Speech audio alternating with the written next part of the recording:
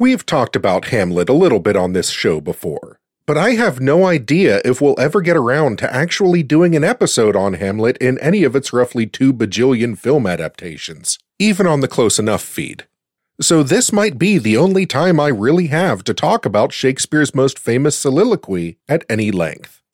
I'm not exactly sure why Hamlet's melancholy monologue in Act 3, Scene 1 is universally agreed upon to be the greatest soaring mouthgasm ever crafted in the English language. I mean, it's pretty much just a love letter to suicidal ideation. And it's good, don't get me wrong, but it's not even the best thing Shakespeare wrote. It's not even the best thing he wrote in that play. But I get it, it has a catchy hook right in the first line, so it's the one everybody remembers. Today's film, apart from the title, has very little to do with Hamlet. Unlike Hamlet, this film is a comedy. That's important to know up front, because if you miss that part, you can easily find yourself confused by what you're seeing, since this movie is about some inherently unfunny shit. At its most basic level, it's a story about the early days of World War II, and the Nazi invasion and subsequent occupation of Poland. But it's also about a jealous husband and his philandering wife, and about creating art in the face of government censorship, and about the hunt for a Nazi secret agent. A surefire recipe for comedy gold. As a relevant side note, this was also filmed while the aforementioned occupation was still going on, and was released 2 months after its leading lady died in a tragic accident. So unless the studio was relying on macabre curiosity to drive the box office, they certainly had a lot working against them. So you start with a speech about suicide from a Shakespearean tragedy, then add in ripped from the headlines Nazis, and sprinkle in a healthy dose of marital infidelity, and if you're wondering how all of that adds up to anything resembling a comedy, well, that's just another day at the office for director Ernst Lubitsch, who had a knack for telling stories with sophistication and nuance that allowed him to weave a potent combination of sex and humor into the most difficult situations, a knack commonly referred to as the Lubitsch touch. Don't make it weird, it's not as dirty as it sounds, resulting in this case in a screwball comedy with a reputation for being as charming as it is subversive. War is hell. People make films about it, and we love to talk about them. So slap on a fake beard and please keep your seats during the soliloquy with a Marine veteran, a film critic, and a theater director, as we drop 3 tons of dynamite in 2 minutes. If you know what I mean, and discussed Ernst Lubitsch, his legendary touch, don't make it weird, and his 1942 spy thriller sex comedy Nazi satire, starring Carole Lombard and Jack Benny, To Be or Not to Be.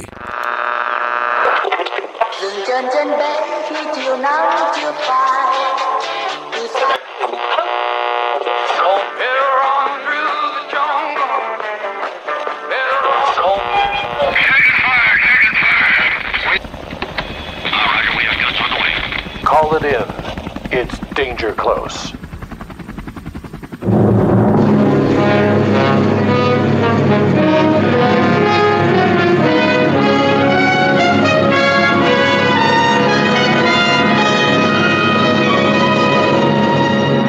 Welcome back, everyone, to Danger Close, a war film podcast. My name is Dan, and I am here with my awesome partners, Katie and Liam. And today we are here to talk about another old Liam pick from 1942. Goddamn right. I noticed this was, I don't know if this was IMDb, but there was some kind of ranking where this was like top 50 comedies of all time. I was like, okay, interesting. This is called To Be or Not to Be. Again, probably filmed in 41, released in 42, and it is our first Ernst Lubitsch. So you can expect us to talk about that magical Lubitsch touch. The Lubitsch touch. And Katie's here with our mission briefing. Based on a story by Melchior Lengyel, whose works provided regular inspiration for Ernst Lubitsch, To Be or Not to Be was adapted by Edwin Justus Mayer and Lubitsch himself, although he was uncredited. It tells the story of a popular Polish theater troupe who become embroiled in Nazi politics and intrigue while trying to escape war-torn Poland. Complete with impassioned speeches and satirical antics, it is definitely not your usual World War II film. Released in 1942, only a month after the tragic death of its leading lady, Carole Lombard, it was met with decidedly mixed criticism. Despite its fantastic performances, more than a few reviewers found it distasteful to make a comedy set in the very recently bombed Warsaw, with a few judgments of Lubitsch's German nationality thrown in for good measure.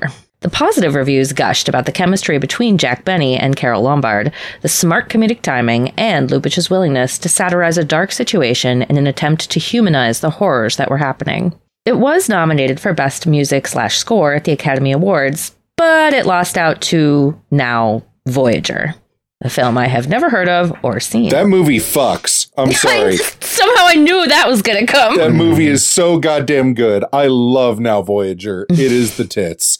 It's both. It's all of the tits. It is great. It's that Total Recall 3 boob tits. Sorry, I did not mean to interrupt you just then, but Now Voyager fucks with 1,000 dicks. It is great. The film is now considered to be a classic that walks a fine line of dark humor and is widely regarded as one of Lubitsch's best. Having seen the film and read the reviews, I can see how it was controversial upon release, and then became a classic once the war had ended. How did you guys feel about Lubitsch's use of comedy in what could have been and kind of is a dark drama? I guess I should go first since I'm the more uninitiated on this one than Liam. This is one where I think it's tough to really try and look at it through 1942 eyes, if that's ever possible, because it's like, man, this would have felt really different if you were watching it in 1946 after you know how the war turned out, because certainly in 1941, when they were filming it, the war was not decided. Like, it wasn't until probably late 42 that things were going poorly for the Germans, and most, politicians, etc., from my vague recollection, kind of knew, like, okay, it's a matter of time, but the Axis is going to lose the war. At first I was like, I figured this is, it's like 46 or 47 or something. And then I looked it up and I'm like, oh my, released in 42, probably filmed in 41. This is like in the middle of the war, only 2 years after Poland was invaded. So that puts a whole different spin to things. And so it was hard to know kind of how to watch it in terms of how to take that satire. Now, I haven't seen The Great Dictator, which was also something that was probably done mid-30s when Hitler was infamous, but hadn't invaded Poland yet, I'm assuming. And then for us on the show, our other experiences have been, or at least my other experiences have been Jojo Rabbit, which I'm sure we'll talk about some similarities and sort of where that movie might have taken some inspiration from this one. And Look Who's Back, pretty famous German film from 2015 based on the book. I've mentioned it before in passing here, but it's a sort of fantasy science fiction historical commentary with a lot of improvised acting and a lot of non-actors, where Hitler just wakes up outside of his bunker in full uniform in like 2015 modern Germany, and then starts to walk around town Borat style and have interactions with real Germans. It's really good. It's really funny. It's also terrifying in some ways. But the initial scenes of the Hitler actor walking around in the middle of Warsaw totally reminded me of that film, because you're seeing these people's reactions. So yeah, I don't know. I watched this twice because the first time I was just trying to absorb the whole spy plot, which you guys know it doesn't take much to confuse me when it comes to spy plots. And so I was like, okay, what the hell is going on here? And also, I'm sure we'll talk about it more, the Nazis in this film are sometimes real Nazis and sometimes actors dressed like Nazis, but the plot has them intermixing with the real Nazis. So you really have to pay attention to figure out who the hell is an actor and who's a regular actor in the movie and who is an actor playing a Nazi. So that gets a little confusing. I found for the time period, the comedy was, I don't know, it reminded me a little bit of Mel Brooks, which I think Mel Brooks redid this movie in the 80s. Am I? He didn't direct it. He was in a remake of this that I think was in a lot of ways a musical. Okay. There was a lot more of a musical element to it. I have thought about watching the remake of this from 1983 many times, but every time I look up the trailer or anything, I'm just like, oh God, I can't. I just can't. Cringe. Well, which is interesting because didn't he also do Where's the song "Springtime for Hitler" from? That's from the producers. Okay, so there's a bit in that is Nazi satire, but the whole movie isn't a Nazi satire. Correct. Okay. Cool. Well, I mean, there is Nazi satire that goes through it because the playwright of Springtime for Hitler was like a Nazi grunt who like wrote this musical. Okay. As a love letter to Hitler, and hijinks ensue. But yeah, this is, you'd be hard pressed to convince me that Springtime for Hitler didn't have some influence on it in the producers from To Be or Not to Be. Yeah, I think that's going to be a common thread in this episode as we talk about influence and things that came after this. But to answer Katie's question a little more precisely, on the spectrum of people who are offended by comedy talking about some dark topics, I am unsurprisingly on the not very easily offended side. Like, I think Life is Beautiful by Benigni is a masterpiece, and I think that is a great use of literally a character trying to use comedy with his son to get him through a concentration camp. So it's like the darkest of material, and I think the Jewish community was very split on that. Obviously, you start talking about things like that, and like, my opinion only matters so much. I'm not the cultural group that's being talked about, but generally speaking, I really appreciate dark humor, and I certainly liked it here, even though this is on the lighter side for dark humor. I'll leave it there for now. Liam.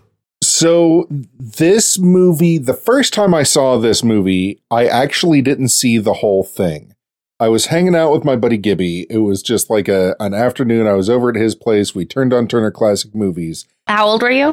This was like after college. So I was an adult at this Okay. time. I was legally. hoping you were going to be like 14. And I'm like, that would track. You and your buddies are like, got to watch some TCM, man. No, So- I think when I was 14, there was not a Turner Classic Movies yet. AMC, though, was still kind of the stand-in for, like, AMC's format used to be very similar to Turner Classic Movies, what it is today. So I used to watch a lot of AMC, but I digress. So we came into this movie maybe around the time that the dashing young lieutenant parachutes back into Poland. Okay. Oh, you didn't start at the beginning. I turned it on, and that was Got it. about the place where we saw it. So we had no idea, zero idea that this was a comedy coming into it, because it's like there are air raid sirens and like they're shooting anti-aircraft guns, and this dude is trying to evade the Nazis in the woods by the railroad tracks outside Warsaw. Yeah, it's played pretty straight. Yeah. It is Right. played very straight. And we were just like, oh man, oh, okay, cool. What movie is this? I don't know. Then we get to the Jack Benny parts. Now, I know Jack Benny, not personally, but like when I was very little, I used to watch Jack Benny stuff, like reruns from his like 1950s variety show and things like that. So I know who Jack Benny is at this point. It had been a very, very, very, very long time since I'd seen Jack Benny's face. So I didn't recognize Jack Benny as Jack Benny. If I had, I would have known that this was a comedy. Mm-hmm. Not knowing that this was Jack Benny and not knowing that this was a comedy, we were still rolling into this fairly straight, and we couldn't figure out if this was a shitty movie or if this movie was comic gold. We were lost because he starts coming in and running out of lines and being like, So they call me Concentration Camp Earhart. Yes. Oh, God. Oh, God. the number of times he ends up repeating that line to the Nazi spy, we were crawling out of our skin. We were so uncomfortable. It was painful to watch. Like, I it bet. was cringe on top of cringe on top of cringe. And then 20 minutes later, the real Earhart says the exact same fucking line to him. So they call me Concentration Camp Earhart. And we're like, that was all a setup for this one punchline. This might be the funniest movie I've ever watched in my entire life. Like, sometimes we'll still just, like, if we haven't talked to each other in 6 months, one of us will just text the other one, so they call me Concentration Camp Earhart, do they? Like, and then it'll be like, oh, fuck you, I almost forgot that stupid goddamn line. Like, that's the line of this movie to me in my head forever and ever and always. Because that setup gone through so meticulously and painfully over and over again, only to come back later, was one of the best payoffs I've ever seen of a joke ever. Definitely commitment. Oh, they committed very, very hard. Well, Lubitsch wrote this part for Benny. I'm sure. The only one cast in the end, Lubitsch hadn't had a chance to work with him yet, and he was like, this is who I want to play this role. And he wrote, or adapted, because this was an adaptation. So, and it you can tell, because it so perfectly fits him. And a lot of Lubitsch's stuff was adaptations throughout his career. He was very good at it. But that's a long way of answering your question that the comedy worked very well for me eventually, although I can very well understand why it might not, because I had no idea for a large portion of this movie that I was supposed to be laughing. And so you've seen it since then, obviously. I have seen it since then, obviously, yes. Now, how do you feel about the comedy from that, like, do you see scenes now that your first viewing, you were like, oh, it's awkward and uncomfortable, and the second viewing have you rolling? Well, yeah, no, absolutely. But I mean, the movie itself in the very early scenes, like, it starts out fairly straight. I could see this movie not working for audiences as well today from the outset, because it opens very much like an old travel log newsreel. Mm-hmm. You know, with that voiceover in the beginning that's like saying the names of the different shops, like Lipinski and Pavlovsky. And I'm just like, oh, this could just be a Pittsburgh neighborhood circa 1983. But right. But no, he's just taking you through all the Polish names in Warsaw, and then you just see Hitler standing there. And it seems very much like a strange kind of travelogue newsreel. But then when they cut inside and you find out that they're rehearsing a play, because Hitler comes in and says, Heil myself. That's the first inkling that you really have that this is going to be a funny movie and not just a bad movie. If this movie walks that line, it's like, oh, if this were supposed to be serious, it would be bad, but it's funny, so it's good.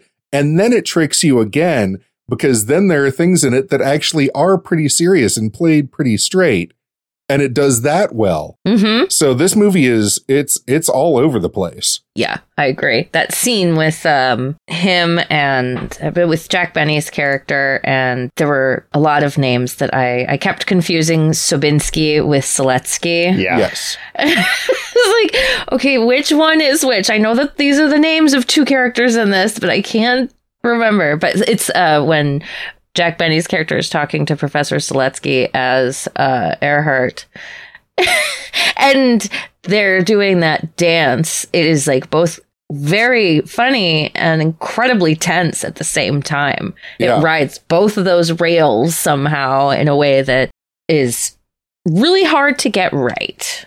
Yes. No, very few directors could pull that off and then have the rest of the movie happen the way it does, especially with the ending, which we will get to. Katie, what were your thoughts? Was this the first time? This was the first time you'd seen it, correct? Yes, the first time I'd seen it, but not my first Jack Benny or Carole Lombard. And I read about it, so I knew kind of what it was going in, because the title, I was like, why do you have that title? An iconic phrase from Shakespeare as the title of your movie, that is ballsy. And I'm familiar with this era of film, so I'm pretty open to see what was going on. And I found it to be perfectly laced between, like, this is a bunch of different disparate elements delicately stitched together in a way that shows off how great of a director this guy is and how well he choreographs the whole film, from the writing to how his actors are interacting. And it was very entertaining to watch, because I was like, oh, is he going to pull it off? Are we going to get the gymnastics stand at the end of the vault where he doesn't fall over or step out of his place? And he nails it. It's very satisfying, I think, especially because it's so short.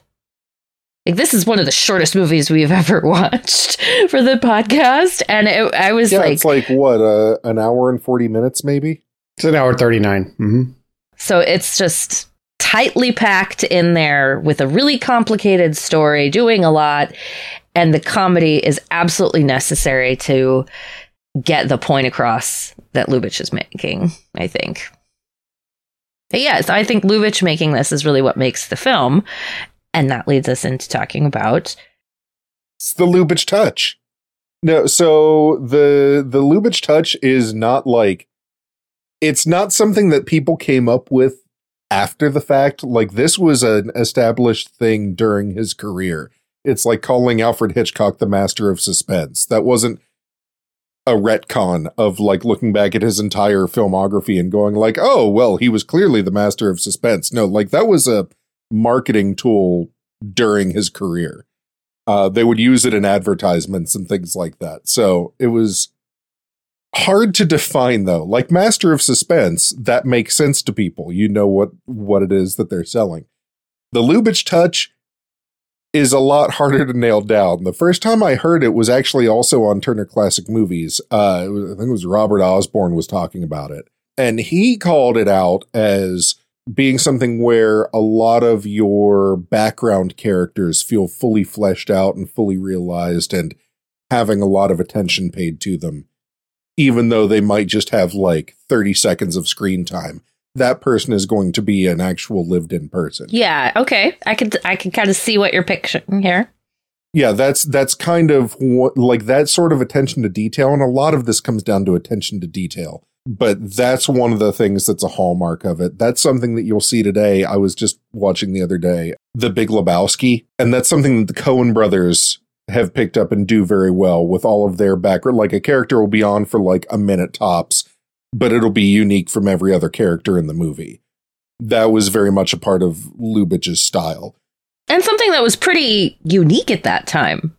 Very, yeah, absolutely. It was not necessarily a common thing. Now, you had a lot of background actors who they would come in and they would play like a stock character over and over again. But Lubitsch, it was a lot more detailed and nuanced. Yeah, like the actor that wants to play Shylock. Even more so than that is the British generals that Sabinski goes to tell them about Professor Seletsky possibly being a spy to express his concerns. Each one of those guys, none of them are in another scene, but each one of them has a very like different and unique character from the others. They're very distinct, all three of them. Yeah. I love the incredulity they have. Like, no, he probably just doesn't know who she is. And he's like really trying to get it through to them. And they're like, I guess. And after that fact, I was like, dude, he must have had so many more conversations with them, like really going like, no, I'm serious, man. Everybody knows who she is. This is wild. Right. In order to get them to agree. Because in that scene, it seems that they're like, I'll make a note of it. You know, but then, oh, here he is. Well, that, but also it's the fact that he wasn't supposed to tell anybody he was going back to Warsaw in the first place. Mm-hmm. They're like, that's weird. Why would he tell them that? Because that's bad. And then ask for information. Would you like me to relay some messages? Just let me know who all your friends and fam are. No biggie. Let me just write it all down here in this book that's going into Warsaw. The other thing that is kind of a hallmark of it is the sex drive that is prevalent in almost all of Ernst Lubitsch's movies. You'll see people discussing the Lubitsch touch, and it is kind of as sexy as it sounds because a lot of it is weaving innuendos and sexual tension into things that would not get cut by a censor. Like, you look at it and there's nothing wrong with it. Lieutenant, this is the first time I've ever met a man who could drop 3 tons of dynamite in 2 minutes. It's just a lot of like, can I show you my plane? You know, it's like, it's a really nice bomber. It's just a lot of things just get kind of woven in there, but it never really breaks decorum. It keeps a lot of things off screen. Yeah, like the whole affair, Carole Lombard's affair. Yeah, the whole affair. Which is obviously not her first one. Yeah, women cheating on husbands is a common theme in Lubitsch's pictures. Like, it happens enough. What does that say about Lubitsch? Well, he had a long-time co-writing collaborator who ran off with his wife, and that ended both relationships pretty suddenly. So who's to say if that had a big impact on it? But he always kept it light and fun in his movies. I sent Dan a video clip of Billy Wilder. Oh, I love Billy Wilder. That's right. He started out writing screenplays with Ernst Lubitsch. And he talked about a scene where somebody asked him to describe the Lubitsch touch. And he was like, here's the setup. You could give 1,000 filmmakers this setup and they would all do it somehow different. But a king and a queen and a young lieutenant, and the queen is having an affair with the lieutenant and the king finds out about it. Write that scene. Go. And nobody would do it the way that Lubitsch did it, where the big fat king leaves, but then you see a shot that he's left his sword and his belt behind. And then he leaves, the lieutenant sees him leave, so he goes to sneak into the room to be with the queen. You never see inside the room, but he sneaks in. Then you see the king realize that he's left his sword and belt behind, goes back, goes in, you don't see inside the room. He comes back out of the room, and he's buckling his sword belt back on, but he realizes that it doesn't fit because it's the young lieutenant's sword belt.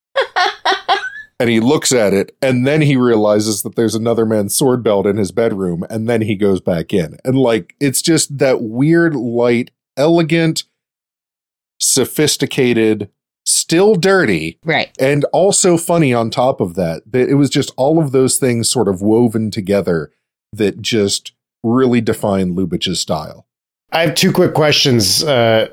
I'm starting to absorb what the Lubitsch touch means, but there's like a few things mentioned in the film, and you've already mentioned one of them that I was confused about, or perhaps the audience might be confused about, so I wanted to bring it up. Not Dan. You're just asking for everybody else. Yeah, I know everything, of course. Mm-hmm. What the hell character is it Shylock or Slylock? Or what's the character? Shylock. Okay, is that from a Shakespeare play? I have no idea what that is. Merchant of Venice. Ah.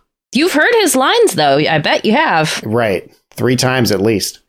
If there's a part of this movie that maybe doesn't age great, it's the Jewish character really wanting to play Shylock. Because Shylock is one of the weirdest, most problematic characters in all of Shakespeare. Huh. But it's really hard to describe.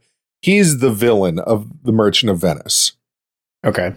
And he is a very, very negatively painted stereotype of Jews in Shakespeare's time. But when things go badly for Shylock at the end, he has this amazing soliloquy or this amazing speech that he gives that is kind of like, hey, maybe don't be fucked up to the Jews. Maybe don't do that because it's really shitty. We're people too. And it's this amazing, amazing speech that's tucked away in some really unflattering portrayals of the Jewish people in this Shakespeare play. His comeuppance is that, like, at the end, they make him convert to Christianity. Like, it's like that level of fucked up. Got him.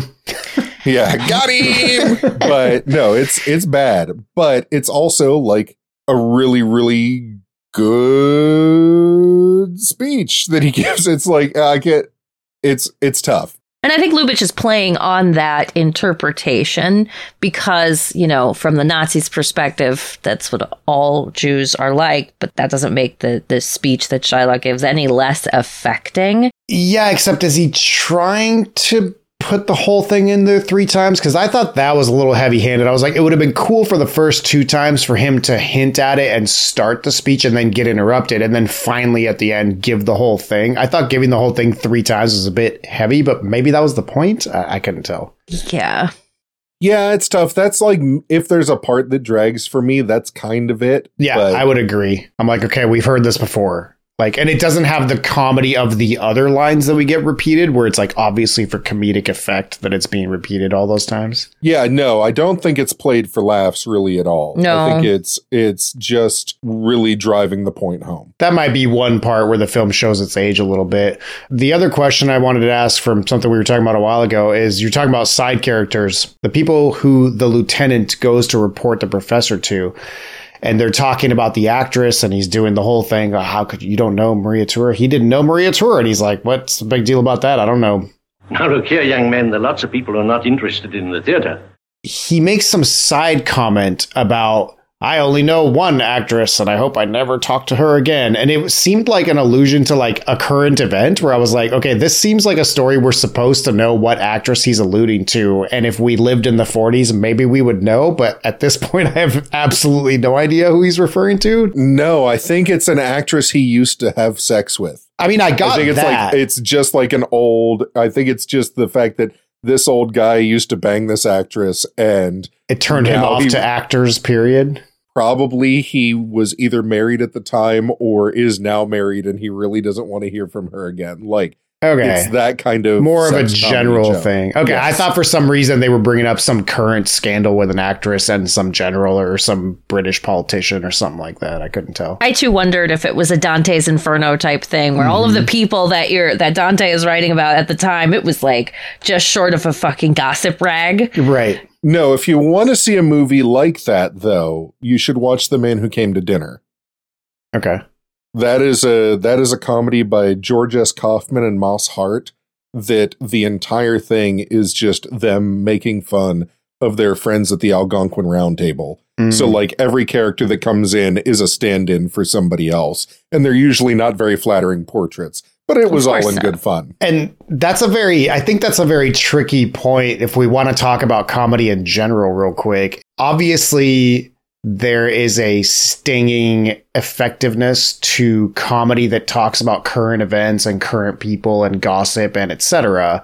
But as we all know, the further away you get from that time period, the worse it ages. And it's like, if you're talking about someone really, really famous, like if you're making a joke about Michael Jackson in the 80s, probably for at least 60 years after that, people are going to be familiar with the context and who you're talking about. But like 100 years later, are people going to know what the situation was with Michael Jackson? Maybe not. Well, and if you look at something like, what was that stupid Seth Rogen, James Franco movie where they all play themselves at the end of the world? Is it This Is the End? That sounds about right. They're all playing like a movie version of themselves, but they're just themselves. That movie's not gonna last. Right. That was a very like in the moment zeitgeist, everybody knows who we are because we get high all the time kind of joke. Whereas when you're making fun of Hitler, it's such an infamous historical character that like you can always make fun of Hitler. Yeah, that one's going to last for several centuries, right? You can make fun of Genghis Khan and it's still funny because everyone knows who that is. Whereas when you're making references to current actors, if you want to make a joke about Brad Pitt, it's like, yeah, that'll last longer than it will with other people.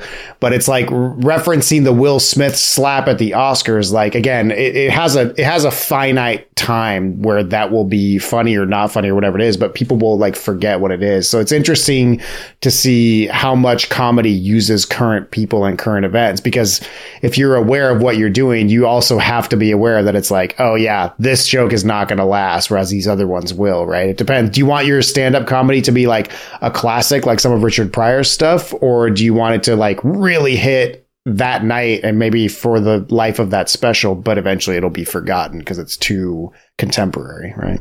How many people watching Blazing Saddles now don't realize that Madeline Kahn is doing a Marlene Dietrich impression that whole movie? You know, right. It's still funny, but it's not as funny if you didn't see Marlene Dietrich playing that part. So many early Westerns at the time that, you know, it's a specific thing that's being parodied. Or Warner Brothers cartoons are another good example. Like a lot of Bugs Bunny stuff is making fun of Clark Gable and all these very famous actors when the stuff came out. When I was a little kid in the 80s and 90s watching that stuff, especially not being in America and not being familiar with old movies, I missed all those. I could tell that Bugs Bunny was doing a caricature of someone, but I had no idea. Yeah, there was a straight up caricature of Clark Gable from It Happened One Night chewing carrots. Like that is... Right. It's a very specific call out. It's very weird. Yeah.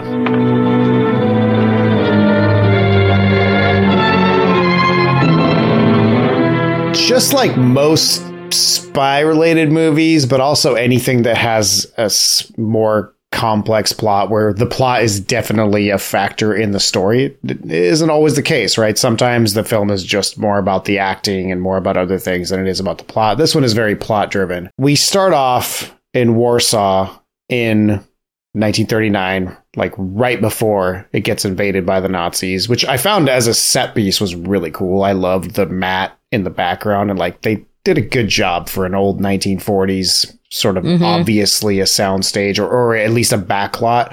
It looked pretty cool. And it's the only time we have this voiceover narration, right? It's just at the beginning of the film. I don't think it came. No, it comes in again later. It does. Okay. It comes in like twice. So the very beginning and then towards the middle after the bombing. Right. The setup at the beginning of the movie is to kind of not let you know what you're looking at. And all of a sudden, we are within 2 minutes into the film, we're looking at Hitler walking around in a street with like all of the crowd looking at him. And some hilarious side jokes. I love the one about the delicatessen or whatever, the bakery, where he's like, or no, it was like a meat. It was the delicatessen. And he's like, is he interested in eating there? That's impossible. He's a vegetarian. Like, those lines were pretty great. And it takes a while. You know, Hitler walks back into a building, starts talking to other Nazis, does the whole Heil himself thing, which I thought clearly Jojo Rabbit took inspiration from all the multiple Heil Hitler scenes in this. Where people are, the writers are using the Heil Hitler moments for comedy, where it's like everyone's talking, and then all of a sudden one guy says Heil Hitler, and then everyone's saying Heil Hitler, and it's like it doesn't drag out quite as long as it did in Jojo Rabbit. But I was like, oh, Jojo Rabbit was clearly inspired by some of the scenes in this movie, which I thought was hilarious.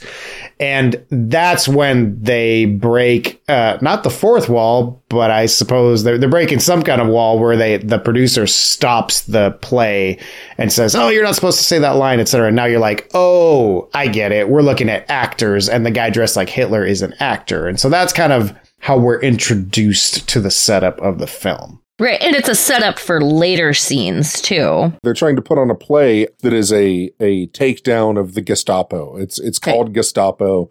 They're trying to show what it's like to live in Nazi Germany. It's supposed to be satire, and the Polish government is like, let's keep that on the down low. Okay, we're not gonna do that. In the world of the movie, I don't know if it's supposed to be satire. I think they're trying to play it straight, but the one guy keeps trying to get a laugh. And the director's like, this doesn't call for a laugh. This is an indictment of Nazi Germany. And he's like, I would not overlook the value of a laugh. So, right. A laugh is nothing to be sneezed at. It's a great line. By the way, I feel like when I have my cast moments, I'll just throw them in where they belong. But did you guys recognize the actor who plays the producer? Oh, yeah. He's the tax man in It's a Wonderful Life. He is the bank inspector in It's a Wonderful Life, Charles Halton. I was like, because he pretty much looks the same. It's not like he's made up very differently. He's just like a guy in a suit. And I was like, I know that guy. Yeah. And there's also, I got to say it now or I'll forget to say it later. There is the most random moment that took me all the way back to my childhood in the weirdest way, where I had to dig back into like the far recesses of my brain to be like, I know that face, but I have no idea where it's from. When they do the bit with Bronski dressed up as Hitler, parachuting out of the plane and landing in Scotland in the hay bale, where where the two Scots farmers make the joke about Rudolf Hess, because famously Rudolf Hess went to Scotland and then was arrested and spent the rest of his life in prison.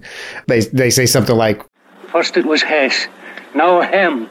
So the guy with the mustache who does the like surprised face, I was like, what? I know that face. I looked him up.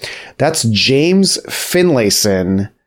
And he played a pretty big role as, I think, the saloon keeper in Way Out West, which is a 1937 Laurel and Hardy movie, which is probably the only place I may have you guys beat on old movies, because I've explained it before, but famously, this very famous Italian comedian started dubbing Oliver Hardy's voice in old Laurel and Hardy movies in like the 60s, I want to say, in Italy. And his performance is so good that in Italy, those films are just as famous as they would have been in the 30s and 40s in America, because the whole joke of playing a guy who is speaking Italian but with a fake American accent is like so funny in itself that he became super famous. And Laurel and Hardy had this whole revival in Italy. So when I was a kid in the 80s, I was still watching these old Laurel and Hardy films, and the saloon keeper, who's kind of the antagonist to Laurel and Hardy in that movie, is this actor, and he has a very similar mustache, and he has this very expressive sort of Jim Carrey like face where he's like doing all these shocked eyes and big like silent film kind of faces, and I was like, I totally know that face. So that was a moment for me, but that like probably just whizzes by most people unless you're really familiar with Laurel and Hardy movies.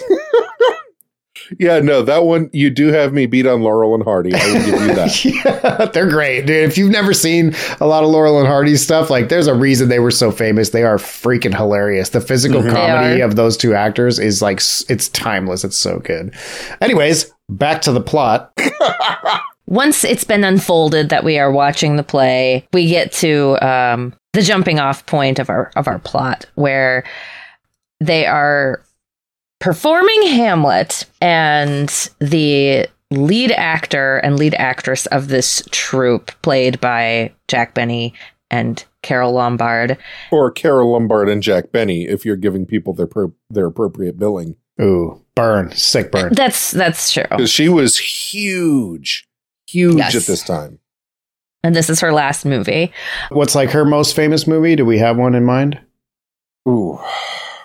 She was in so fucking much. She's got that very, like her IMDb photo is that very 1920s silent film look. I mean, great look, but definitely like older. Yeah, I mean, she was 16 in 1924. So she was... Of the movies that are still famous today, I would say My Man Godfrey is a big one. That's her and William Powell. And that's a screwball comedy. Mm-hmm. But yeah, that was probably her biggest. And she was married to Powell. He was her first husband. Yeah, she was married to Clark Gable, I think, when she died. Yep. It fucking broke him. Like, he was not the same after that. He didn't last too much longer after that either. No, it was a hard time for him after she died she died in a plane crash. Yeah. Yep, with her mother. Yeah, coming back from selling war bonds. Oof. That's tough. Man, planes used to crash way more back in this time period. Like the 30s through the 60s is definitely a less safe age for aviation. Well, planes were still pretty new. Yeah, well, for sure. Grand scheme of things. Yeah, and she was a delight, though. In this movie, I think she's absolutely great. Yeah, I really enjoy her in this. So she receives a love letter from a dashing young soldier, as played by Robert Stack. Yes. Yes. Very young Robert Stack. I had kind of totally different films, but I was like, I felt the same thing the moment you see William Shatner in very similar. Judgment at Nuremberg. Yeah. Where it's like, oh my God, I've seen you as an old so much that I didn't really think about what you would look like so young. And when you were young and sexy and kind of dashing and could drop 3 tons of dynamite in under 2 minutes. Right. And his face changed quite a bit as an older man. So like you kind of hardly recognize him as he's probably 20 in this or something. But I think most people our age recognize him from being the host of Unsolved Mysteries. You know, I see his face as an older man, like his IMDb photo, and it's like there's always fog behind him, you know, because he's always walking in through the fog. You hear the theme song playing. So they have a little moment. Carol Lombard's character, Maria, arranges to have that moment during Jack Benny giving the to be or not to be speech. Yeah, it says, come back to my dressing room when Hamlet says to be or not to be. Because it's how many minutes, Liam? You should know. Well, the soliloquy is not terribly long, but that was the one thing that I was trying to figure out is who she's playing in Hamlet. Because if she's playing Gertrude, then it's fine. If she's playing Ophelia, Ophelia comes in at the end of that at the end of that soliloquy, so they do not have time to get it on. Right. And that soliloquy ends with him saying, Ophelia. Like it's right. Essentially. I guess we can assume it's the other one. Although we do know she played Lady Macbeth in another production. The character did. So we'll assume Gertrude. Right. So they have their moment, and then right as things are getting very passionate, war with Germany breaks out because Germany is invading, and he gets called away to this. It took me a little bit. I had to look this up to figure out. He goes with his Air Force division to join the Royal Air Force in Britain because Germany just steamrolled over Poland in just the worst possible way.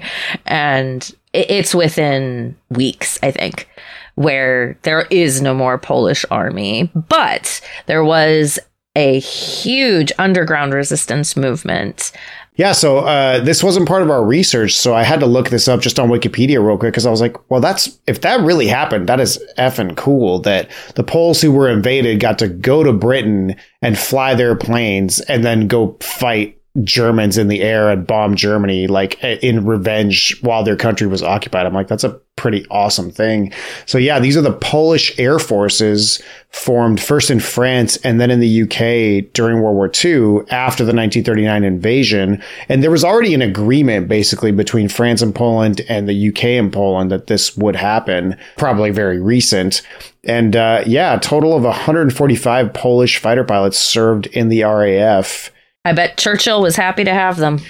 Yeah, I think there was the 300 Polish Bomber Squadron, 302nd Polish Fighter Squadron, and 303rd RAF Squadron. If I'm not wrong, those were all, they're either two of them or three of them were full of Polish pilots. So I think that's what we're seeing here once we switch from fake Nazis in a play to real Nazis invading Warsaw, which is definitely a switch in the movie where I'm like, oh, that's real soldiers, real goose stepping. Yes. So then we cut to Sobinski, the young lover in England, meeting with a quote unquote Polish resistance leader, Strzelecki. Professor Strzelecki. Professor Strzelecki. I mean, I don't think he deserves that. He's not a very good dude. And he's going back to Warsaw to meet with the resistance, which is what he's saying anyway. And he gets a bunch of information from the local Polish lads about their friends and family to give messages. But he doesn't know who Maria Tura is, Carol Lombard's character. He's never heard of Carol Lombard. Sobinski is just shocked by this. Shocked. And that's, as we were saying earlier, he brings it up to the English High Command and everything gets a little sus. And then Strzelecki goes back and, having heard the wonders of this Maria Tura, he has her brought to him by German soldiers and tries to get her to become a spy. Yeah, so this setup essentially, I guess, would you consider Professor Strzelecki a double agent? Because I feel like he's underground trying to talk to the resistance when really he's working for the Germans and wants to. So I don't think I think he's just a regular agent, because I feel he's presenting himself not necessarily as an agent, but as a resistance leader. Okay. To the British. Right, but the resistance doesn't know who he is. Okay, so he's just a German agent, is the setup. He's not a member of their group. Yeah. Okay, makes sense. So Maria is left with not a lot of options, and she plies her feminine wiles and manages to put Strzelecki off for a little bit. And he also passes along the message. So she goes back, and somehow Sobinski is back from England. Well, Sobinski jumped out of a plane. Yeah, so he flies back to try to beat Strzelecki there. But Strzelecki caught a plane in Sweden that they didn't know he was going to get. So he was supposed to get there before Strzelecki, but he didn't. So now they're kind of behind the eight ball, because if Strzelecki gets the information to the Gestapo, then they're all dead. Yeah, the whole setup is a race to try and get to Professor Strzelecki before he can give this information to the Gestapo. But now he's there, and so they have to stop him from meeting with the Gestapo. So the general agreement is that somebody has to kill him, or just get those papers from him so that he doesn't give them to the Gestapo. First, we get the papers. If we get the papers, then whatever, who cares? If we don't get the papers, then that guy's got to die. And they decide that the best way to do this, since we are already all equipped with Nazi uniforms, is to pretend to be the Gestapo and try and intercept him and invite him to our fake office and talk to him there, which is what Joseph Tura, a.k.a. Jack Benny, gets involved in, which is such a great setup. It's hilarious.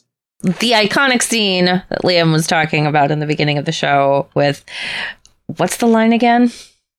So they call me Concentration Camp Earhart. That's the line. That line is burned into my brain forever. I love it. You can't say that in polite society, so like it's not a reference that I make a lot, but no. I think it at least like 3 times a week. Things go south pretty quickly as Strzelecki realizes that Joseph is definitely not Captain Earhart. Yeah, it turns out whether he is or is not a good actor, he's not a good improviser. So if he doesn't have enough lines, he kind of runs out of steam and doesn't know what to say. And honestly, same. I am a terrible improv. Right. I am not an Different skill improv set, actor. right? You give me a script and I can do it, but you don't give me a script, I am just lost up there. I cannot yes and at all. Right. I'm not yes and I'm no but. So that ends with a brief chase where Seletsky ends up dead and Joseph decides he's going to pretend to be Seletsky and try to go get those notes back. And keep in mind, Seletsky is... So where he's staying is where the Nazi high command is, correct? Because it seems like he has like apartments in this very nice hotel, but that's also where the Gestapo is. Or not the Gestapo? It's not the I don't Gestapo, know. but that's like, it's a pretty much like a Nazi stronghold, but the Gestapo is operating out of a different office. Right, because he has to go and like see them, but to get in and out of the hotel, you have to pass by Nazi guards. Because the Gestapo and the German military were like two different entities. They were not the same thing exactly. Right. Correct. They had different leadership. So let me break in for just a second, since I'm at this point, it's at least twice I've forgotten to mention our researchers, and I really want to not make that a habit. So before I forget, thank you to Jack Johansson from Secret Police Podcast, who did our research on this one. His focus was obviously on the secret police, and I'll talk a little bit about that briefly. I won't go into depth on Polish history, but let's at least go back to World War I.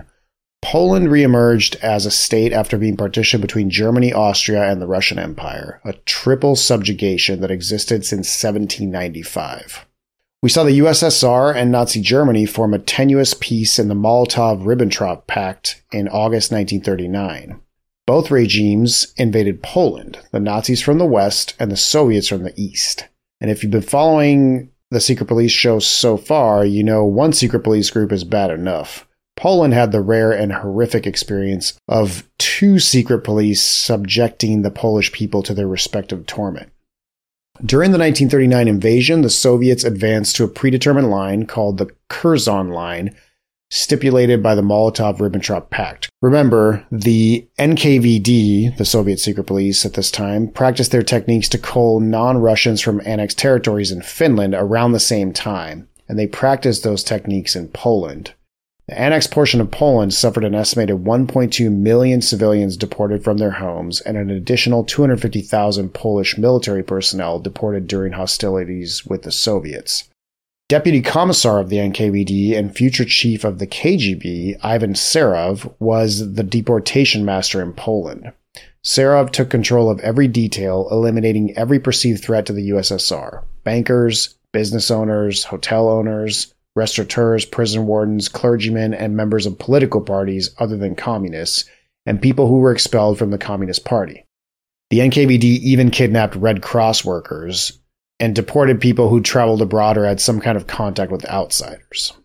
If you guys want to check out the history of secret police, especially in the Soviet Union and Russia, but also in other countries, Jack does a great job with his research and will give you all of the history on that. So go check out his podcast on all your platforms. Hello, my name is Jack, and I am the host of the Secret Police Podcast. Do you have a problem with authority? Because I do. And I'm on a mission to help us all build a healthy skepticism towards those in power. I do this by exploring how dictators enforce their rule. On Secret Police, we explore the history and methods of the world's most brutal secret police forces. Currently, we are chronicling Russia's long relationship with secret police forces from Ivan the Terrible's Oprichniki, the Soviet secret police, up to the modern-day FSB. If you're into history, dark humor, and hearing about the worst of what the human race has to offer, this is the show for you. Listen to episodes of Secret Police on Apple, Spotify, Stitcher, Amazon Music, Google Podcasts, pretty much anywhere you find podcasts. Agents dismissed. So they shot Seletsky in the theater. Great scene, by the way. Yeah, with his last breath I didn't realize this till my second viewing. He's trying to give a Heil Hitler as he dies. That's pretty great. Committed Nazi, Professor Seletsky. He's very committed Nazi. It's an amazing death scene. And it's on a stage with the curtains lifting. So it's kind of, I can see Lubitsch really mixing. I don't know if he ever directed theater, but it's kind of cool how much he's mixing theater with film here. He got his start directing theater and then went into silent film. That's cool.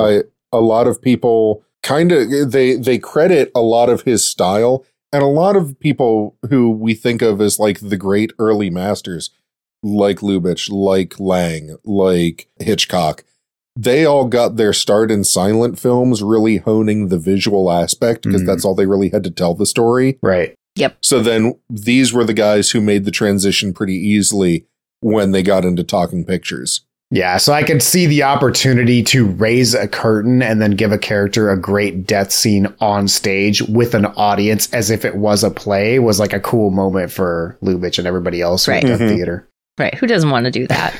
They hide Seletsky's body for a while, at least. And thankfully, Joseph looks kind of similar to Seletsky. When you put a fake beard on him. Right. Just fake bearded up. It's fine.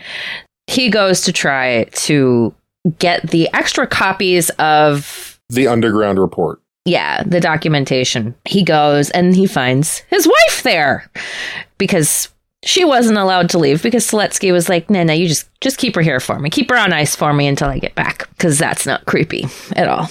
This is where things really start to twist in the wind. Because the real Colonel Earhart then sends for Seletsky. So now Joseph is now playing the opposite side of that same meeting. He has a few more lines, which is probably nice for him. And Earhart is by no means as intelligent or as thoughtful as Seletsky was. So he goes for it. And this is where he says the iconic line of, he's concentration camp Carl or whatever. Earhart. Carl. That's great. That's what I kept thinking because it's the alliteration. So they call me concentration camp Earhart. I thought you would react just that way. I had to look him up because the guy who plays Colonel Earhart is so funny and his face is so expressive. He's like almost a Jim Carrey level of, for this time. That's, so I looked up, that's Sig Ruman, who actually was a German who left Germany after World War I and served in the army on the German side in World War I. So it's one of the Nazis who is actually played by a German. And man, his reactions were just gold. And the extended bit that they do with Schultz all the way to his death were so funny. I loved all of that. Right? Well, I don't even know if he dies. I think he fucked up shooting himself, and then he's going to blame it on Schultz again. I couldn't tell if that was the implication or if they were going for like hardcore satire where he shot himself, but he was so like annoyed with Schultz that even like somehow, it's not a literal, but like metaphorically, like even after death, he's able to yell at Schultz. I couldn't tell. Or maybe it's just in his dying breath, he decides to yell at Schultz. Pretty hilarious though. Get there. Do they say how he gets out of that meeting with Earhart? I think it just kind of fades out, and then because then we see Earhart finding out in the next day or whatever that Seletsky has been murdered, and they find his corpse. And he's now meeting with Maria, Earhart is now meeting with Maria, trying to get her to join the Nazi cause and be his... And have dinner. Yes, quote unquote, have dinner. Get to know each other better. Yeah, in bed, preferably. I mean, it's Carol Lombard. Everybody wanted to sleep with Carol Lombard. I get it, but still creepy. Still creepy. Then Joseph calls, still pretending to be Seletsky, and goes to meet him. And then this is one of like the darker, weirder scenes to me, only because of who Lubitsch was, I think is how they got this scene passed. And because it's so funny, is Joseph is confronted with the real Seletsky's dead body and is left alone in a parlor with it to crack, presumably. And his immediate reaction is to be like, I got this extra beard here. ooh, here's a little razor. He shaves Seletsky down and puts a fake beard on him. And then they have one of the best fast talking comedy scenes in the film, for my money. Yeah, this was my favorite part of the movie, I think. This looks pretty bad for me, huh? I felt like almost I was watching a Marx Brothers movie. Yep. Like, that's totally what it felt like in that moment, that because of how rapid fire the interplay is.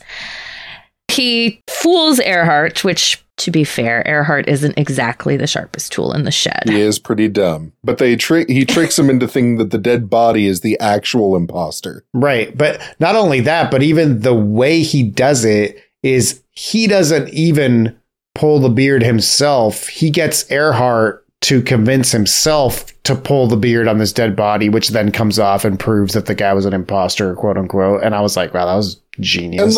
And let's just take a minute and appreciate his improv skills here for a second. Yeah. He really regrouped at the end. When the chips are down, he was able to improv his way out. And then he still managed to, when his troop of fake Nazis comes in to quote unquote save him, even though at this point he had already saved himself, but they didn't know that.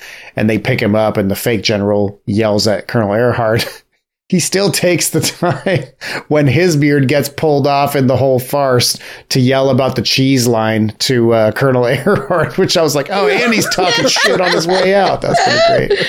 Great scene. Because I do love those little moments that happen where the Nazi command tells those funny stories about Hitler, like making fun of Hitler, and even just sprinkling that in there, because it was absolutely something that was happening. Right. Well, and it also reminded me of, honestly, oddly enough, because I watched this growing up so much, it reminded me of the animated Robin Hood. When everybody starts singing the song and then like Prince John flips shit when he catches the sheriff singing it. Yep. And it's like, it reminded me of that kind of bit where it's just for some reason Hitler ending up as a piece of cheese is like super offensive. Well, it's pretty hilarious too how both times the bit is that mostly everyone's willing to make fun of Hitler, you know, behind Nazi closed doors until someone is more Nazi than you and calls you out on it. And then it's all, Heil Hitler, I'm totally loyal. And like, I didn't mean it. But it's also a line of dialogue from their play that they were doing about the Gestapo. Right. That like makes its way into the real world. Yes. And I also think that, man, if you guys have ever listened to, I've mentioned it before, but Behind the Bastards is a pretty great podcast from one of the writers of, former writers of Cracked, where he has guests on and they talk about like the most horrible people in history. Sometimes they are Hitler types. Sometimes it's just like Elon Musk. So he kind of has a range of people he's willing to talk about. They did a rerun recently because they were taking a break for a week, and it was Hitler's sex life. And it is fascinating. It's about who his dad married. Spoiler alert, it's his 16-year-old niece, which I had no idea. Also someone Hitler ended up flirting with was a 16-year-old niece. Hitler basically was an incel, like when you look at the actual record. Oh, yes. And Robert, the host, kind of takes several side notes to be like, just in case you didn't know, the entire Nazi party, like they were just rife with gossip and drama. They were like constantly backstabbing each other and constantly talking shit about each other and constantly trying to one up each other. So like when you look into it, there's like a lot of petty drama in the Nazi party. And so it's kind of hilarious to watch these guys turn on each other and then try and be like, oh, don't turn me in, I'm totally loyal. Like, cause it's like relatively realistic, even though it's played for laughs. There's a really great book about the Nazis' use of methamphetamines and Hitler's use of drugs. I've talked about it on the show before. I think it's called Buzzed. Or is it Blitzed? Blitzed, that's it. And it is just very apparent in there because it's a lot of it was new original research done by a German, because it's a German book done by a German guy who went and like read Hitler's doctor's notes because he had his own doctor, because only one dude was willing to be like, sure, we'll get you going in the morning with a little meth and we'll wind you down at night with a little opium and just keep you going, vitamin B shots as much as we can. Okay, buddy, don't kill me, thanks. Wild. Anyway, so now our troop is safe, but they are trapped in Poland and are kind of being hunted. basically they've all been exposed to the point that they're going to get figured out soon. Right. So they have to get out. And they don't have real connections. So their solution is to take their subterfuge to 11. Because Hitler is coming to visit, and the Germans are putting on a big show to entertain him. And so they try, they pull another fast one of replacing Hitler this time rather than the Colonel. And it's I found it amusing because, like, I don't think he ever talks, right? Right. No, he just does the Hitler stare. Yeah, he's not supposed to talk. When he comes in the beginning and says, "Heil myself," they're like, "You don't have any lines." Right. What does he say? I say nothing. Then say nothing. Like, it's one of those. But the game is to get the real Nazis to turn around by a distraction just fast enough that the fake Nazis and fake Hitler can come out of a door and basically show up and be like, what the hell's going on here? And it's just like, this is terrible. We're leaving. And then leave in the actual Nazi motorcade. Which somehow miraculously Hitler's car, without any forewarning and not at the time that the play is over or whatever, just happens to swing around the corner and pick them up. I was like, that's a little sus, but I'll go with it because it's a comedy, like, whatever. But yeah, they impersonated Hitler like, 20 feet away from Hitler behind some closed door, which is pretty hilarious. And also, while the scene is totally different, and this is more for Liam than for Katie, since I know she hasn't seen this movie yet, but a movie we may or may not cover coming up soon, the whole concept of us trying to pull a fast one on Hitler coming to a theater near you reminded me a lot of the scene in Inglourious Bastards, where the plot is totally different and what happens is different, but it definitely has a similar feel to it, where I'm like, I know Tarantino got some inspiration from this. Tarantino has 1,000% seen this movie at least a few times. For sure. A lot. Yeah. Say what you want about Quentin Tarantino. The man knows his cinema, and he knows movies, and he's seen an awful lot of them, and he appreciates a pretty wide range of shit. True. And to be fair, if you're going to make a movie that's even somewhat a comedy with Nazis, it only makes sense to do your research and watch, the 5-10 famous films that are parodies of Nazis. Like, it kind of makes sense to do that. They then get in Hitler's plane and fly away. And they get into Scotland, and Joseph is hailed as a hero. He made it. He's the hero now. And Maria says, oh, well, he wants to play Hamlet. And during the to be or not to be speech, he's staring at Sabinski, who's out in the house, dutifully watching. Right. And then another guy gets up and leaves during the middle of his speech. Because his wife is a hoe. Oh, that was pretty good. Which is a much better ending than Ministry of Fear. Yes, for sure. We did not have a cake ending. If you guys aren't on our Patreon, you really should jump on there, because we just talked about another movie that's not entirely dissimilar from this one, an old Fritz Lang called Ministry of Fear. And there were a lot of parallels I was drawing on this rewatch of To Be or Not to Be. And they were made around the same time. Yeah, for sure. Also, while we're plugging stuff, Conan the Barbarian with our special returning guest, history podcaster Daniele Bolelli, just came out. So you can jump in on that as well for $4 a month. And you get a brand new episode and sometimes a little extra stuff at least once a month.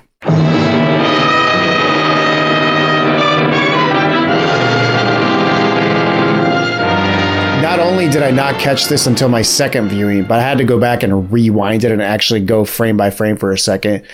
Did you guys catch how and when Joseph Tura loses his fake mustache in the car ride to the airport? Yes, it's when he's looking out the window and the wind blows his mustache off. Right. But if you go back and watch it, it doesn't fly off.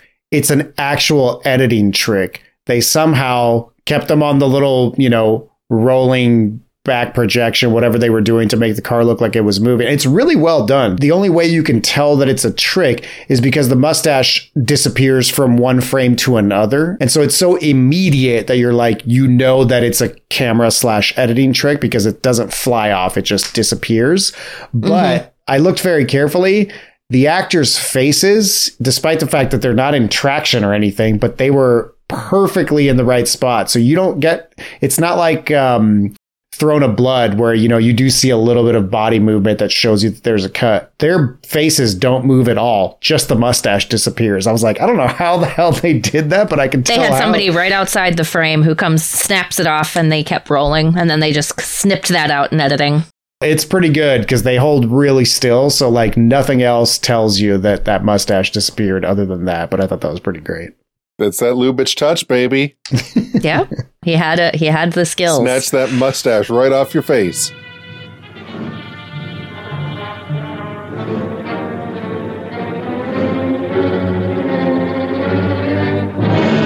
And now it's time for the breakdown, where we ask ourselves, what was the objective of this film? Was it on target? And did we like it? Liam, this was your pick. Why don't you go first?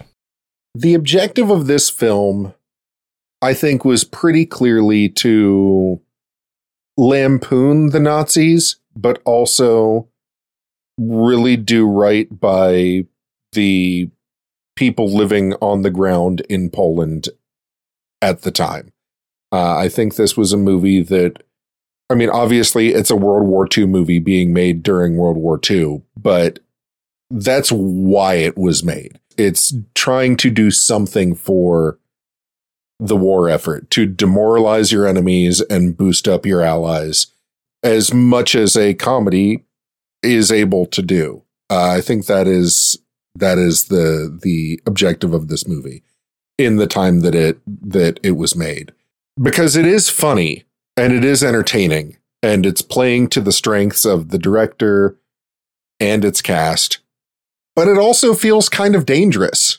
Like it's, it is the movie opens with them trying to do a play about the Gestapo, and the government censor comes in and says, you can't do this play. It's going to make Hitler mad.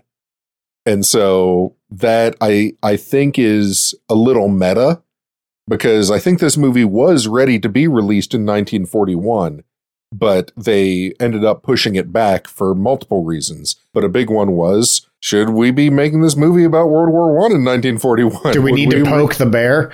Yeah, exactly. Right. I mean, like, is this in bad taste? Do we like? I mean, it would really suck to make this movie and then lose. But yeah, it's it has a certain call to action to it that is indicative of, movies. You see a lot of World War II movies like Back to Bataan and things like that are basically trying to like rally the home front. And this doesn't have that exact kind of flag waving hurrah kind of tone to it, because I think it's a lot more subtle than that. But those elements are still there, where it's trying to like bolster the resistance and aggravate the Nazis and make them look stupid, but also they're still dangerous. And it really does a good job depicting how insidious the messaging and the ideology can be if you let it. And I do think it was on target. In its time, Katie, like you said, it was probably fairly controversial. So maybe it works better now than it did in its moment. But I see all of those elements there. I think maybe it got more on target the further away it is removed from the time that it was made. But yeah, no, I think this movie is funny. I think it's dark. I think it's tense where it needs to be tense. And you really have no idea what you're getting into when you start watching this movie, no matter where you pick it up, as I can attest. You watch it from the middle, you're going to get a very different kind of movie. But it's a lot of things all at once, and it's intricately woven. And yes, I like this movie a lot. I don't know if I'd call it one of my favorites, but it was one that I was really excited to talk about on this show, because it is, very much a war movie. Like we get some good war footage in there, and it's very on our mission, but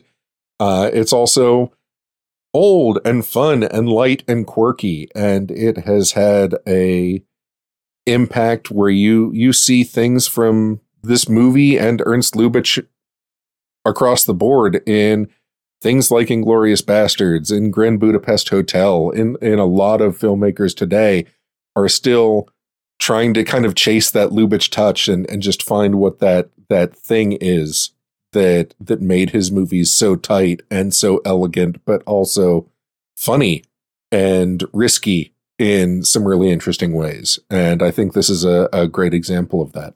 Katie? I think Lubitsch's objective in making this film is to talk about a complex emotional story, because, well, this does in some ways stay on the surface of things. It acknowledges the complicated relationship that Joseph and Maria have, and it doesn't give us a huge picture of how their lives change, but you can see that there has been a dramatic change from the beginning of the film. And then once the Nazi invasion happens, things are very different. And the situation seems much more dire, as it absolutely was. And it uses the comedy to kind of get you to buy in.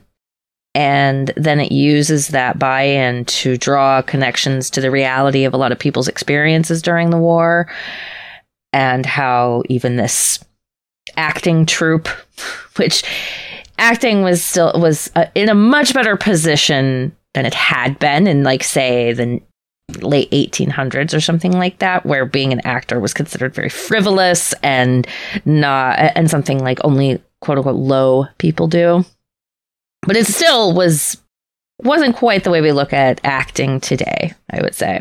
And they still, all of them, unquestioningly do their bit to protect the Polish resistance and to fight the Nazis in the small way that they can. And I also think, like Liam said, like the Nazis are such buffoons in this, but they are all the more dangerous for that buffoonery. Like Earhart's drastic overconfidence, and also his fear of being thought not a good enough Nazi, but really is a big contrast that shows us how Nazis can be just regular people, but that does not excuse the casual cruelty that they excised upon the world. I think The Target, this is definitely one of those where it grew into being more on target as, the fear and the danger of World War II passed, once the Axis was defeated and people's lives started to return to more normal. I think it became much easier for people to enjoy and to kind of sit back and relax rather than like, okay, but what's going to happen here? Oh no. Like there's a lot of anxiety that you didn't have to hold anymore because Hitler's dead. So who cares what that guy thinks? And it has looking back now, it has like this almost prescient portrayal of the idiocy of the Nazi high command. And I'm not all of them or anything like that, but you heard it here. # not all Nazis. No. Some of them were fairly intelligent people. They weren't all idiots, that's for sure. But the idiocy that was like the heart of Nazi ideology, and Hitler himself, who, well, a charismatic man, was absolutely not the smartest guy. And that is just kind of glimpsed at here. But if you know about the inner workings, especially as the Third Reich crumbled into complete disarray, all of that is portrayed in this comes out from, Earhart killing himself rather than face the consequences of letting these people go right under Hitler's nose, or maybe killing himself. So, well, and for trying to move in on quote unquote Hitler's woman. Right. Like there's a lot of fear going on there. Yeah. And I mean, probably rightly so. So, well, it may have been just a little too close to home, I think, when it initially premiered. It definitely is something that has grown and become accepted. I mean, it is, like we said at the top, a very well-rated movie, very well thought of. I think it's like number 49 on AFI's top 100 movies of all time list. Not that those things really mean anything. Very, subjective, but means a little something, I guess. And yeah, I liked it a lot. I thought it felt very modern, almost, for a movie that was made in 1941. It has a lot of style in a way that movies at that time didn't necessarily have, because they did not give them the time while they were making the movie, because they were churning movies out like gangbusters during that period. And because the Lubitsch touch, it has that auteur feel to it, is what we would call it today. And Lubitsch was kind of one of the early creators who had that kind of sensibility, where you watch a movie and you can tell who was the creative force behind it. So, and I think it's probably something that you could show to someone who doesn't necessarily do old movies. You know, that's not really their thing. And I think it would be a much lower barrier to entry to kind of get them on board of like, no, not all old movies are whatever simplistic idea a lot of people have of them. Some of them have these very complex comedic plot lines, and they have a lot to say, and they're very aware that they have a lot to say. So yeah, I really liked it. It was a good choice, Liam. Dan, want to bring us home? I'm sure I'll be mostly just summarizing what you guys already said, but I think the objective here was to make fun of Nazis while they were still invading shit, and nobody really had any idea how the war was going to turn out. So yeah, I really echo Katie's sentiments of like, some of the laughter in these theaters must have been relatively nervous laughter, because you're like, is Hitler going to win? Like, what's going to happen here? So just a huge difference in the audience between watching this in a theater in 1942 and watching this maybe in a celebratory fashion right after the war was over. It's like, let's go watch some shit that makes fun of Hitler because that guy's dead and we won, right? Like, you could have that. And then you move into decades later, and again, we're 80 plus years later. And yeah, I couldn't help but think of the at least 3 specific times that I mentioned where I saw modern films and where they got their inspiration from. And this is one of those films that clearly contributed to them, which always reminds me when I'm watching, because I'm not that experienced with older film, when I'm watching something modern and I think, oh, that's amazing, I've never seen that before, I always have to kind of second guess myself and be like, well, I've never seen this before, but I can't say, has this ever been done before? I don't know, especially when it's not something that's involving some complex spaceship, CGI, whatever. But, I think kids nowadays are going to go back and watch the original Alien or the original Star Wars and look at some of the spaceships and be like, oh, I didn't know you could do stuff like this before CGI. Like, they just used real models and blew up real stuff, but they used cinema to make it look real. And I think you get a little bit of that technology here in the depiction of Warsaw, in, like I said earlier, the matte painting that, for what technology they were using, I thought looked really good. I agree with you. The war scenes are well done as well. The anti-air stuff, those all look pretty real. They were probably using real guns with blanks or doing real footage of AA guns in action. And I especially found I guess I'm moving on to whether it's on target or not. So yes, I do think this was mostly on target, although like Katie said, it does change over the years. I especially found the bombing scene where they're in the basement of the theater and the bombs are going off. There was something about the sound effect of the bombs that I was like, this is a pretty believable sound. Like, it feels like what bombs would sound like, or I imagine bombs would sound like going off, 30 feet above you or whatever. And then, of course, they get out and see the destruction. There's several times where I'm pretty sure they were models. You see the building on fire at the end. That looked like a model. It looked good, but I think the trick there was to use a model. I think what they pull up on screen is good. The actual war stuff is good. It certainly makes the Nazis look like buffoons and, isn't quite getting into the Holocaust or anything like that, minus the concentration camp Earhart jokes. And so, yeah, it's kind of dark and light at the same time. They don't get into too much killing, minus the one murder that we see in the film. So did I like it? Yeah, I think I started it a little late my first time, so I fell asleep a couple times, which is really no fault of the movie. I was just tired, and so I was like, okay, I got most of this, but I need to watch it again. And it's one of those films where I was really glad I watched it a second time, because not being confused about the plot and just being able to enjoy the dialogue and the comedy without thinking too hard, like, wait, who's the real Nazi here? And what is this guy doing right now?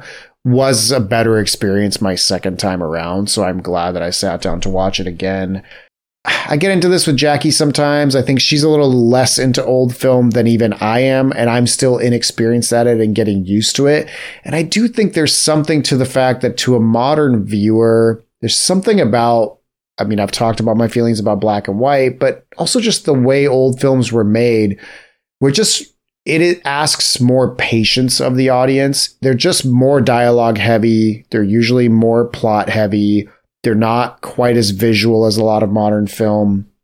And so you have to kind of, at least for me, watching old film, I have to get into a flexible state of mind where I'm like, okay, this was from 1941. I'm not going to get bored. Like, I'll sit down and watch the whole thing, but I need to take it for what it is. And I think this does a good job for the time. It's got a couple of moments that drag a little bit, but overall it's pretty entertaining. And like Katie says, there's some of that Lubitsch touch where it's surprisingly modern feeling, the comedy is, for certain scenes. Like the whole narrative of Hitler walking around in the streets at the beginning, I was like, oh, this really plays off like almost a modern comedy. And it's self-aware in that way. And I think, again, the moments where the director decided to blend theater and cinema in those moments, like the professor's death, I thought were really, really well done moments. So yeah, I really liked it, and it felt pretty timeless. I think 100 years from now, this film will have a very similar impact to what it has now.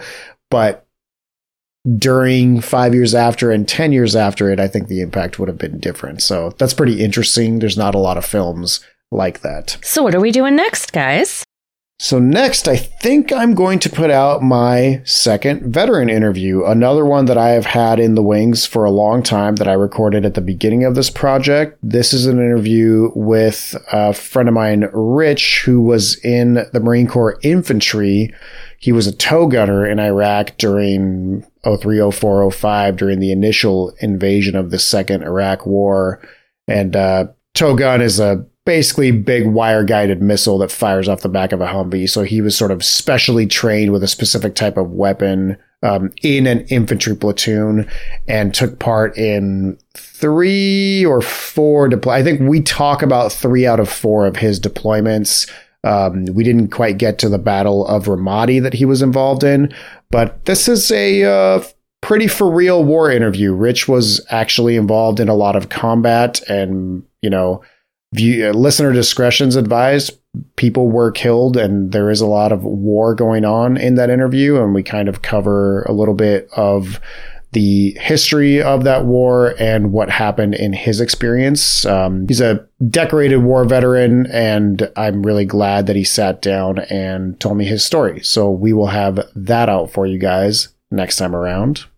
So thanks everyone for tuning in, and we appreciate you guys being patient and waiting for our episodes. We're still playing catch up and getting on to regular release dates, but we are doing our damnedest, and Katie and Liam are editing their butts off to be a total part of this project where we're all firing on all cylinders. So I want to thank them for all their effort and all their work, because they've been doing a phenomenal kick-ass job as your hosts and editors. So thank you guys. Like we said, check out our Patreon if you haven't yet. $4 a month, get a lot of extra fun episodes. Check out our Facebook page at Danger Close Podcast Discussion Group, where you can bring in your opinions, requests, comments, suggestions. You can shit on us, do whatever you want. And we will see you guys on the next one. Bye. Goodbye.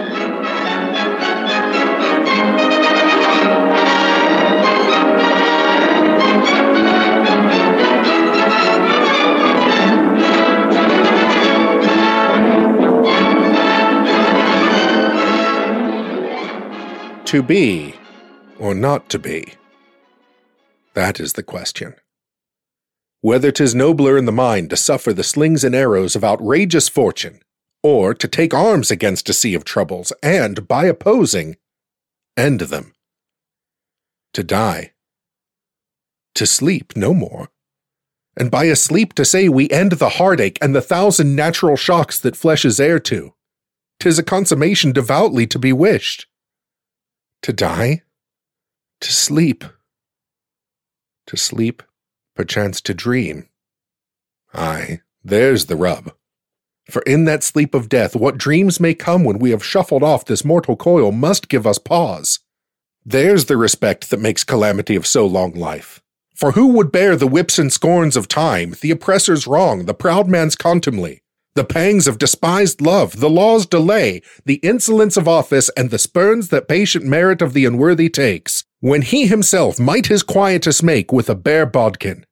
Who would fardels bear to grunt and sweat under a weary life, but that the dread of something after death, the undiscovered country, from whose bourne no traveller returns, puzzles the will, and makes us rather bear those ills we have, than fly to others that we know not of? Thus, conscience makes cowards of us all, and thus the native hue of resolution is sicklied o'er with the pale cast of thought. And enterprises of great pitch and moment with this regard their currents turn awry, and lose the name of action.